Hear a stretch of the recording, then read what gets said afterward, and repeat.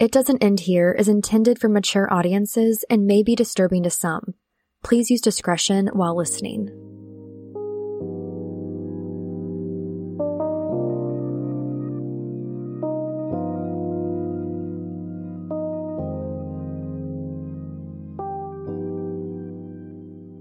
Last week, we discussed the cycle of abuse and how it has 4 phases: tension building, the incident, reconciliation, and calm. Since last week's episode, we've had a lot of women reach out and ask what they should do if they are currently in an abusive pattern with their partner. I do want to say it's not uncommon for the cycle to happen repeatedly before you start to catch on to the abusive person's behavior. It's also not uncommon for women to stay in the cycle in hopes that it gets better over time. This sets the pace for the cycle of abuse to continue and gain momentum. After an abusive incident, abusers will try to get things back to normal as quickly as possible. During this time, they may buy extravagant gifts for the victim, may pay extra attention to detail, and try to make the victim believe that they have changed. If these tactics work, then a victim may slowly begin to be less defensive and may be open to communication and affection from the abuser. The most difficult part of an abusive relationship is breaking the cycle of abuse. Victims need to understand that the longer they stay in an abusive relationship, the more violent it can become. To end the cycle of abuse, it means being aware of the warning signs and then safely addressing them.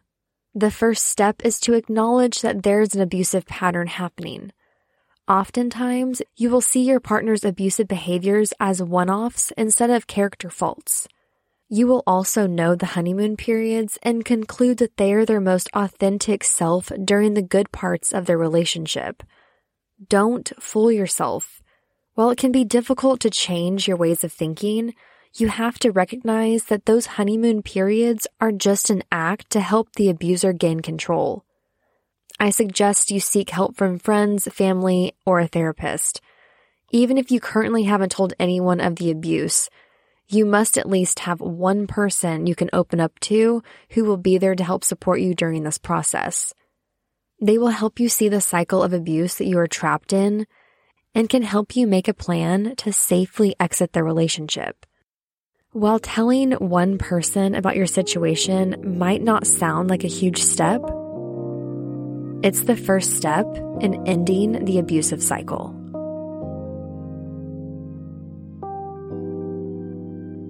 I'm Rachel Meadowcroft, and you're listening to It Doesn't End Here.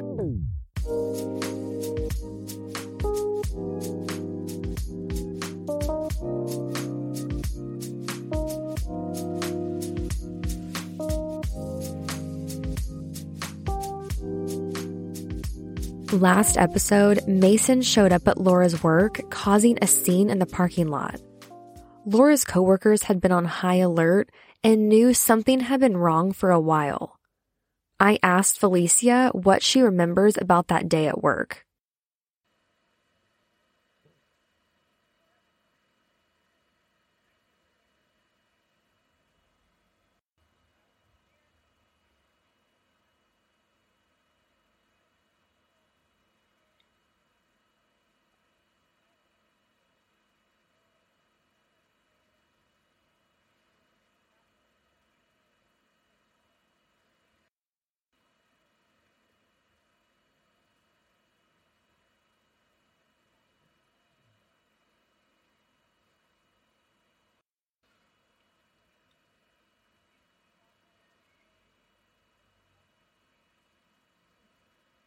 Was that your biggest red flag, like after that incident?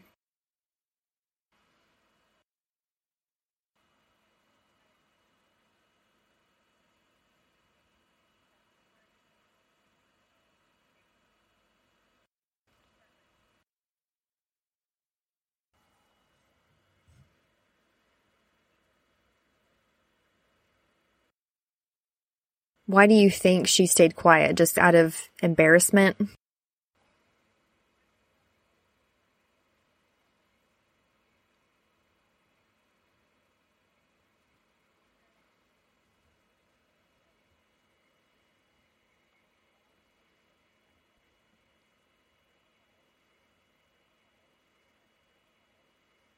Oh, yeah. In the beginning, like the honeymoon phase.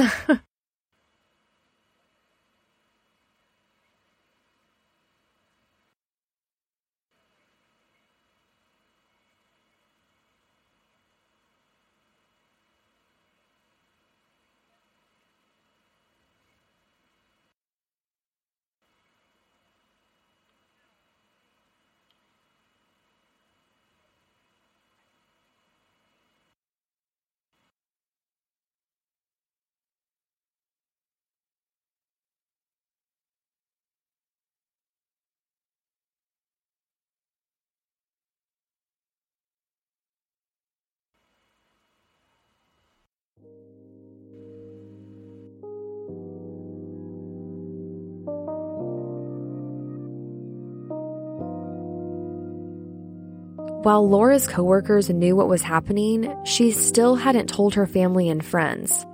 Laura started to feel depressed and anxious, and she found herself missing Mason, even though she knew she shouldn't. While Laura didn't see Mason for a few weeks, she knew Mason wasn't gone for good. On April 24th, 2021, Mason contacted Laura because he needed help with an unknown charge on his AT&T bill. Against her better judgment, Laura decided to help Mason, and they agreed to meet. He needed help with one of his bills. And he said he wanted to see me. He had missed me. You know, I had missed him too. I didn't miss the abuse, obviously. I missed the sweet Mason that was always there. I knew he was there. And for some reason, I was like, okay, I'll help you. Worst decision ever. As soon as he got out of the car, it was on. His whole demeanor was different. It was not the sweet Mason. It was, I'm going to raise hell Mason. We met at Dollar General. He was like, got out of his car, slammed his car door, got into my car, and he was like, you need to help me get my shit in order. And I was like, here we go again. Like, what? I don't understand the whole everything needs to be in order. And I'm like, I've done everything you've asked me, and it's still not good enough. Like, what else can I do to appease you? Like, I can't, there's nothing. Everything is in order. Like, in my mind, it's all done. But I think he was meaning like his entire being. Like, he didn't have a job. He didn't, he had a car, but he didn't have a place to live. And I think that's what he meant. But in my mind, I went towards bills. I was like, well, if you got a job, then you can have a place to live. And he's like, I want to live with you. And I was like, that's not going to happen right now. I was like, so this is how it's going to be. I'm going to be living here. You're going to be living in your car. You could go stay with your family. They have a place for you to stay. Let them help you, because I'm tired of helping you. That threw him for a loop. If his head could spin, it probably would have. I told him, I said, I'm going to go to my parents' house. If you want to come over, come over. If you don't, then don't. I left and was driving to my parents' house. He got so mad that I was going over there that he tried to like zoom in front of me and like cut me off. I backed up and I went around a different way. And he didn't know the neighborhood like I do, so I knew like the ins and outs of the neighborhood and where you could go and what road would lead to what. So then I went around a different way, got to my parents' house, and he like flew down the street. There were neighbors outside. And so when I pulled up in the driveway, he pulled right behind me, like blocking my car in. He got out, opened my door. Whenever he got my door open, he like raised his hand at me. And when he raised his hand, I kind of turned and like flinched. Well, the neighbor saw that. I said, Mason, I don't want to do this here. If you're going to be this way, let's go somewhere else. I don't want my family seeing this. I don't want the neighbors are obviously looking. I said, let's go somewhere else. By divine intervention, April was at their parents' house when all of this was going down in the driveway. My parents left to get their COVID vaccine. So I just happened to be the only one there. I don't know how that happened. I guess it was like some type of internal intuition, something that was like, you need to stay here. Because I was like, why am I here? The neighbors on the corner knock on the front door and they have like a little peephole. And so I look through it and I'm like, we don't talk to them. Like, why are they here? And so I open the door and She kind of just told me, she was like, I just want to let you know of this incident that happened out in your driveway. And she was like, you're April, right? And I was like, yeah. And she was like, okay, so then this must have been your sister, I'm pretty sure. And I was like, my sister? Like, what are you talking about? They were just kind of telling me that he yelled at them and threatened them and was driving extremely fast next to my sister, or behind my sister, and yelled at her and ripped the car door open, and it like bounced back and forth a few times, like, is how hard he opened it. And you could see her flinching, and you could see her putting her hands on her face, and that's when they, said, hey, is everything all right? Because they were outside gardening. There's only one house between the two houses. So they like him running over, which, I mean, not too far, but if they were being that loud to hear two houses away, that's pretty loud. And I was like, oh, my mom has cameras. Let me review the camera. And I was like, shoot, how do I do this without my mom knowing? Like, I knew her password to get in her computer, but I didn't know the password to get to the camera. I told them, I said, I'll review the video, see what's going on. And they said, well, we got a picture of the tag in the car. And I said, is it a black car with blacked out rims? And they said, yeah. And I said, and it's like really tinted windows and just all black. And they said, yeah, it is. And I was like, oh, okay, I know whose car that is. And I told them we're trying to get her away from him. And we're just kind of in a struggle of getting her away from him. Immediately, they were like, this guy is no good. They were worried for my sister. I called my mom and I was like, hey, how do you get in your camera? Just trying to play it off. She has access to her camera on her phone. And so I couldn't play it off very well. And so I pulled up the camera and watched the video. I don't even think it happened in over a minute. Like, I think it all happened in a minute and he was gone. They were both gone. After driving around for a while, Mason and Laura pulled into a Sonic drive-in and parked between two eliminated menus. I just remember crying, and I was crying uncontrollably, and he was, calling me a crybaby, and I need to stop crying, and why do I cry all the time? And he was like, this is all your fault. We wouldn't be in this situation if it wasn't for me. I was like, none of this is my fault. I'm not choosing to get abused. I'm not choosing to hit myself. I'm not choosing to name call and yell and scream. I'm not doing any of that to myself. Like, he's the one doing, and I kept having to rationalize that in my head. I kept having to tell myself in my head, no, Laura, that's not, it's all him. It's not you. And he's sitting there, screaming, it's all you. It's all your fault. And he worked himself up. He just started wailing on me.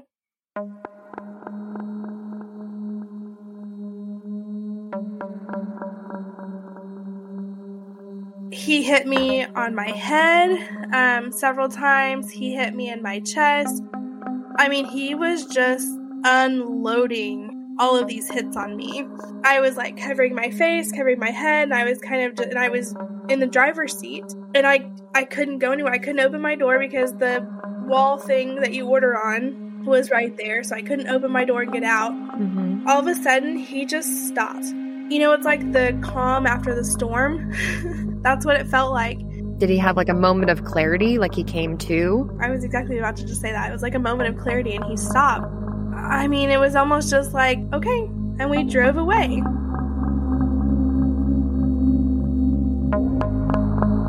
My parents were calling me and they were like, where is she at? I said, I don't know, she left.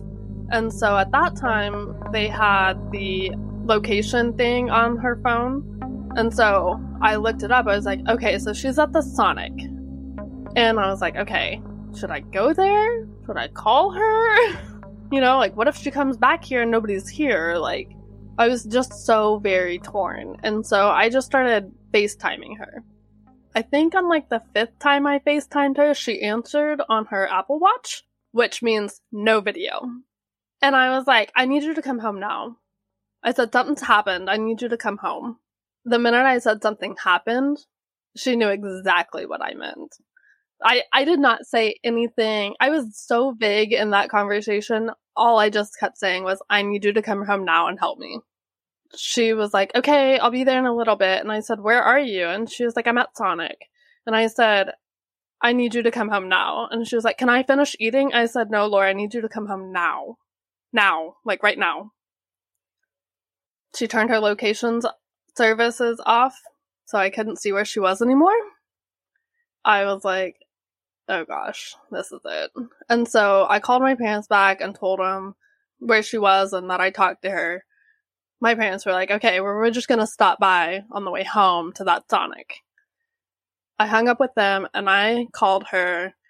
I think it ended up being 58 times. I would alternate calling her and FaceTiming her, calling her and FaceTiming her, and she would just let it go to voicemail. She wouldn't even hang up the phone. She, declined the call. She would just let it ring and ring and ring. So I ended up calling the cops, and I didn't even know how to describe this situation. It was all too fresh in my mind. And I was like, I think this is a domestic dispute. She was like, okay, we'll send an officer out to your location. And they were like, where is she? And I said, I don't know. This was her last known location. Then my mom and I were sitting there, we're like, where is she? Like, we were trying to get in Laura's mind without Laura and trying to figure out where she was. And so we were literally putting our purses on, and she walks in the door. We were about to go find her, and she walks in the door. Hey, how's it going? And walks in her room. I think my mom said something along the lines of, what the fuck just happened?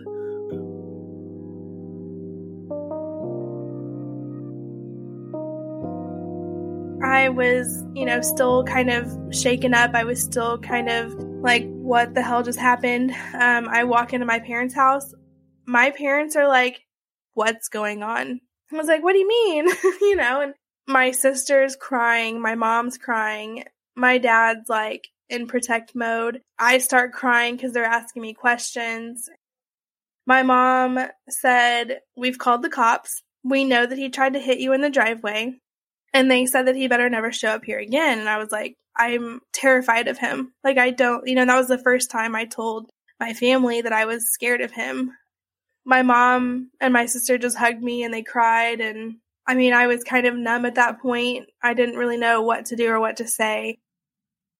I just hugged her and she cried and cried and cried. And I said, Laura, was that bruise on your face from him? And she was like, yes. And I said, you don't ever let a man touch you like that. We finally got her calmed down and the cop shows up.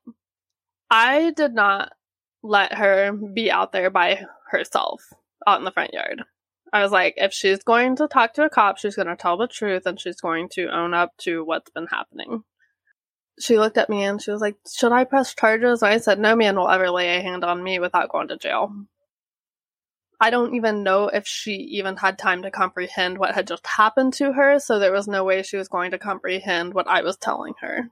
I think it was just a trauma response. She heard you, but that was it. How Laura's brain works is you kind of have to turn it around, and who is she protective over? She's protective over me. I said, would you like somebody beating me up? And she was like, no. I said, where should that person be? And she was like, in jail. And I was like, okay. She was like, okay, I'll file charges. When the cops came, they questioned me. They said, how long has this been going on? What's been going on? So I told, I kind of just laid it all out for him. I didn't really know where to start or what to say to the cops, so I just kind of told them everything. I told them that he was abusing me, that he had hit me. He asked me if he had hit me today, and I said yes. Had hit me more than he ever had today. He took down the information. He said, do you want to press charges? I said yes. And that was it. He went to his car. My sister stood out there with me. My parents stood inside. Stay with us. We'll be right back. Trauma is a catalyst. It provokes significant change in the lives of survivors, as well as in the lives of their caregivers. Join me, Carrie Rickert, on my podcast, Transformational Trauma and Healing, as our guests share their stories of trauma and the resources that have been beneficial to them. We will celebrate our guests' successes and learn from their struggles, adding tools to our trauma survival toolbox along the way.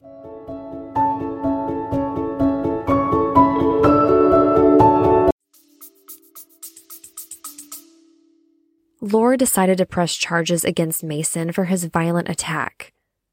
While Laura and April were talking to the police officer in the driveway, Mason comes walking up to the house. The cop had just walked away, and I looked at Mason and I looked at my sister. I put my sister out of harm's way. Like, I kind of was like, you stay over there. My sister looked terrified.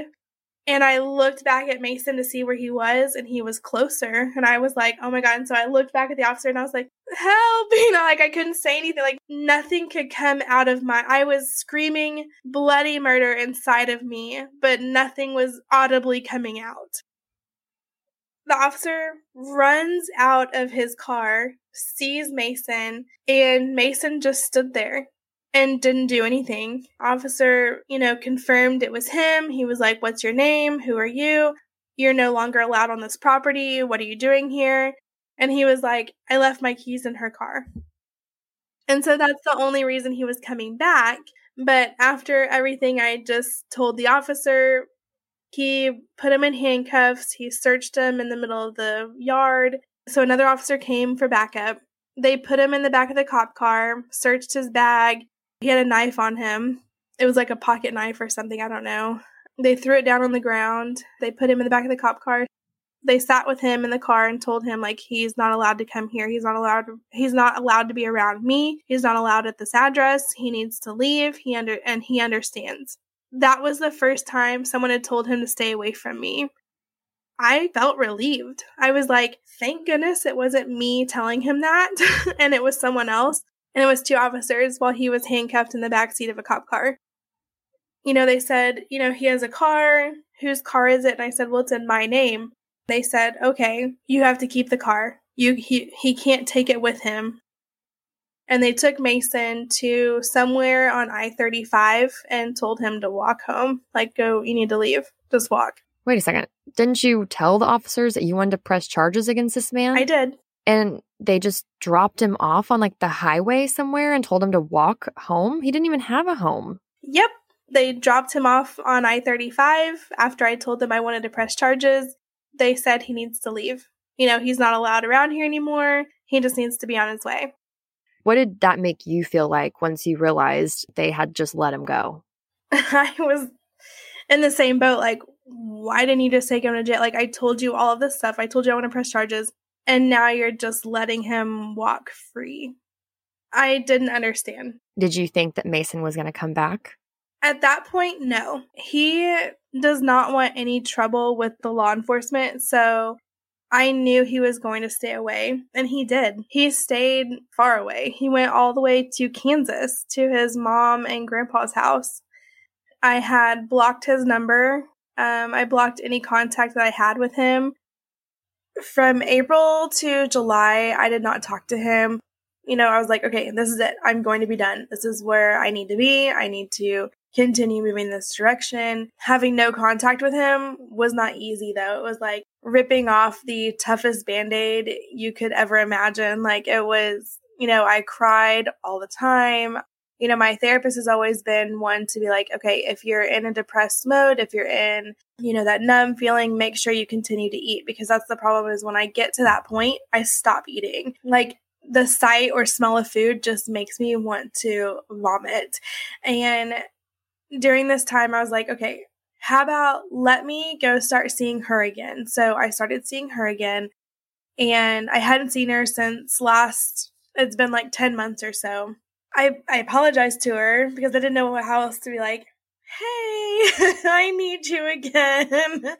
This is what's been going on with my crazy life. And she was obviously glad that I came back and that I came to her because, she had known my past. She had known kind of what led me up into that point. But she was in shock as to what had been going on, when I told her everything that had been happening. So she was glad to have me back. I did not talk to Mason for a while, and it was actually becoming more relieving, and I wasn't having to deal with the daily stress of like being called names or being abused physically, mentally, emotionally. And I was getting to the point where I was like, wow, I can do this life without him. I can be myself again. And my sister was like, you're getting to be more happy. You're laughing more. You're actually going and doing things versus me just sitting in the house. He didn't tear me down as much as I thought he would have. I still was able to be myself after everything. And it was nice. And it was a great feeling. When I finally realized that, it was a happy day. Yeah, it's probably really eye-opening when you're like, actually, I'm still okay. Yeah, I was definitely okay. I was fine and I was moving forward. Do you think that that has a lot to do with the fact that you had already been in therapy previously, kind of finding your worth while you were dealing with your marriage? And then, yes, this crazy situation happened, but at least you'd already worked on yourself. I think that had a big role to play in it. I mean, honestly, if I would have never gone to therapy, just speculating, I probably still would have been in a marriage I was completely miserable in. Going to therapy, moving on, being able to make a decision to divorce my ex-husband, and then making a decision to fully commit to another new relationship, I think had a lot to do with therapy. I don't think I could have ever done that without it. It gave me a lot of tools and a lot of different ways to see things in life, to handle things. Using those tools and during the work before this abusive relationship, I think prepared me for what was coming. How was your family, everyone reacting after all of this? Because you'd had quite a few people get involved within a very short amount of time. Yes, I had my friends at work, my coworkers, my friends outside of work got really protective of me. They checked on me daily. I had daily conversations with them about how I was feeling, this is, a bad day. I'm having a good day. It was such an up and down roller coaster. I had a lot more downs than ups, and then it kind of reversed itself. My sister was there for me. I told her everything, and she was like, Laura, you've got to tell me before it gets to a point where you there's no turning back. And I was like, I know, but I just didn't know how to explain it to somebody. And I didn't want to be judged. Same thing in my marriage. I didn't want to be divorced and looked at as a failure. Same thing with this relationship. I didn't want another failed relationship. I didn't want, the pity or I didn't want to be shamed. I didn't want to be judged. There were so many aspects of it that just kind of went through my mind as to why I hid it. And I didn't want anybody's input, and I didn't want anybody's opinion to skew what I wanted the relationship to be like. So I hid it. I didn't want anybody to know what was going on. I didn't want him to go to prison because of what was going on.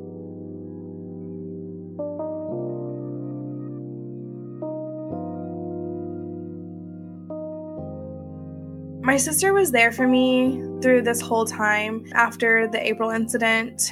She was constantly checking in on me, so were my friends and coworkers at work. They were always making sure that I hadn't talked to him, I still had him blocked, and I always reassured them, yes. At one point I got to the point I was like, here, see, I have him blocked. This is not, this is the last time I talked to him. It's time stamped, date stamped, everything. I think it was more, I liked the accountability of them doing that. Not that they wanted to see, but it was just here, I'll double my accountability and show you, this, I'll prove to you this is not what I want. I don't want to talk to him. I don't want to be with him. My parents at the time I don't think they knew how to handle what was going on. They didn't really know how to handle my divorce. And then when this all came out as well, they kind of shied away. They didn't really want to talk about it. I still to this day haven't asked them. I don't know what was going on in their mind. At one point, my mom kind of came up to me and was like, why did you put yourself through that? And I was just like, I didn't really feel like I could get away. And the next thing she said to me just tore me apart. And she said, I don't know why anybody would ever let someone do that to them. And in my mind, I'm like, I didn't let him do that. I just didn't lay there and take it. I mean, I fought back. He has scratch marks. I made him bleed. I did everything I could to get away. I mean, I'm, 140 pounds, 5'1". He's 200 pounds, 6'2". He's big. I'm little. I'm not, to kind of give a size reference. I didn't lay there and take it. I mean, he had battle wounds And then for her to say that to me just was like, wow. I mean, I felt like I was being put down or shunned. I was in shock. And so that is literally the last time I talked to my mom about it. To this day, I still haven't opened up to them about any of it because I just don't want to feel that shame. I don't want to feel like I'm being judged or their opinion to run all over me. Mm-hmm. It might be something that you and your mom might need to talk about in the future. Eventually, you might have to address it because those feelings will just linger and you don't want to think about it forever. You know, it's best to get it out. But I can imagine that that's a really painful and, hard conversation to have. I'm so sorry. A lot of people don't understand this. They don't understand domestic abuse. And you know what? If they don't understand it, then they've never been victim to it themselves. And they also probably don't have somebody close to them that has been through it. And to that, I say that they are very lucky considering how common this is. Victim shaming is so prominent in this category of abuse. So I'm just so sorry that happened to you. You have so many people behind you that love you. And I know you want your mom and dad's support. And I think that you do have it. They just don't understand it.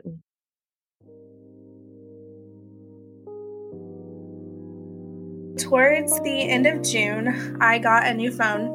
When I did my transfer from my Apple phone to my new Apple phone, it did not save all of my settings.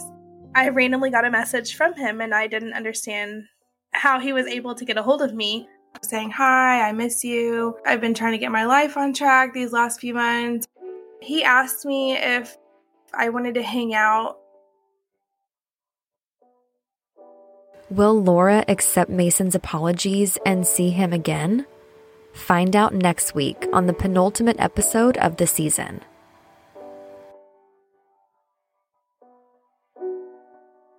It Doesn't End Here was produced by me, Rachel Meadowcroft. Huge thanks to Laura, April, and Felicia for being a part of this series. As always, I ask you to please share this podcast with 2 people to spread awareness of abusive relationships and let women know that they are not alone. All resources used in this episode can be found on itdoesn'tendherepodcast.com. I'm not a doctor or a therapist. If you or someone you know is currently suffering through an abusive relationship, please call the National Domestic Violence Hotline at 1-800-799-SAFE.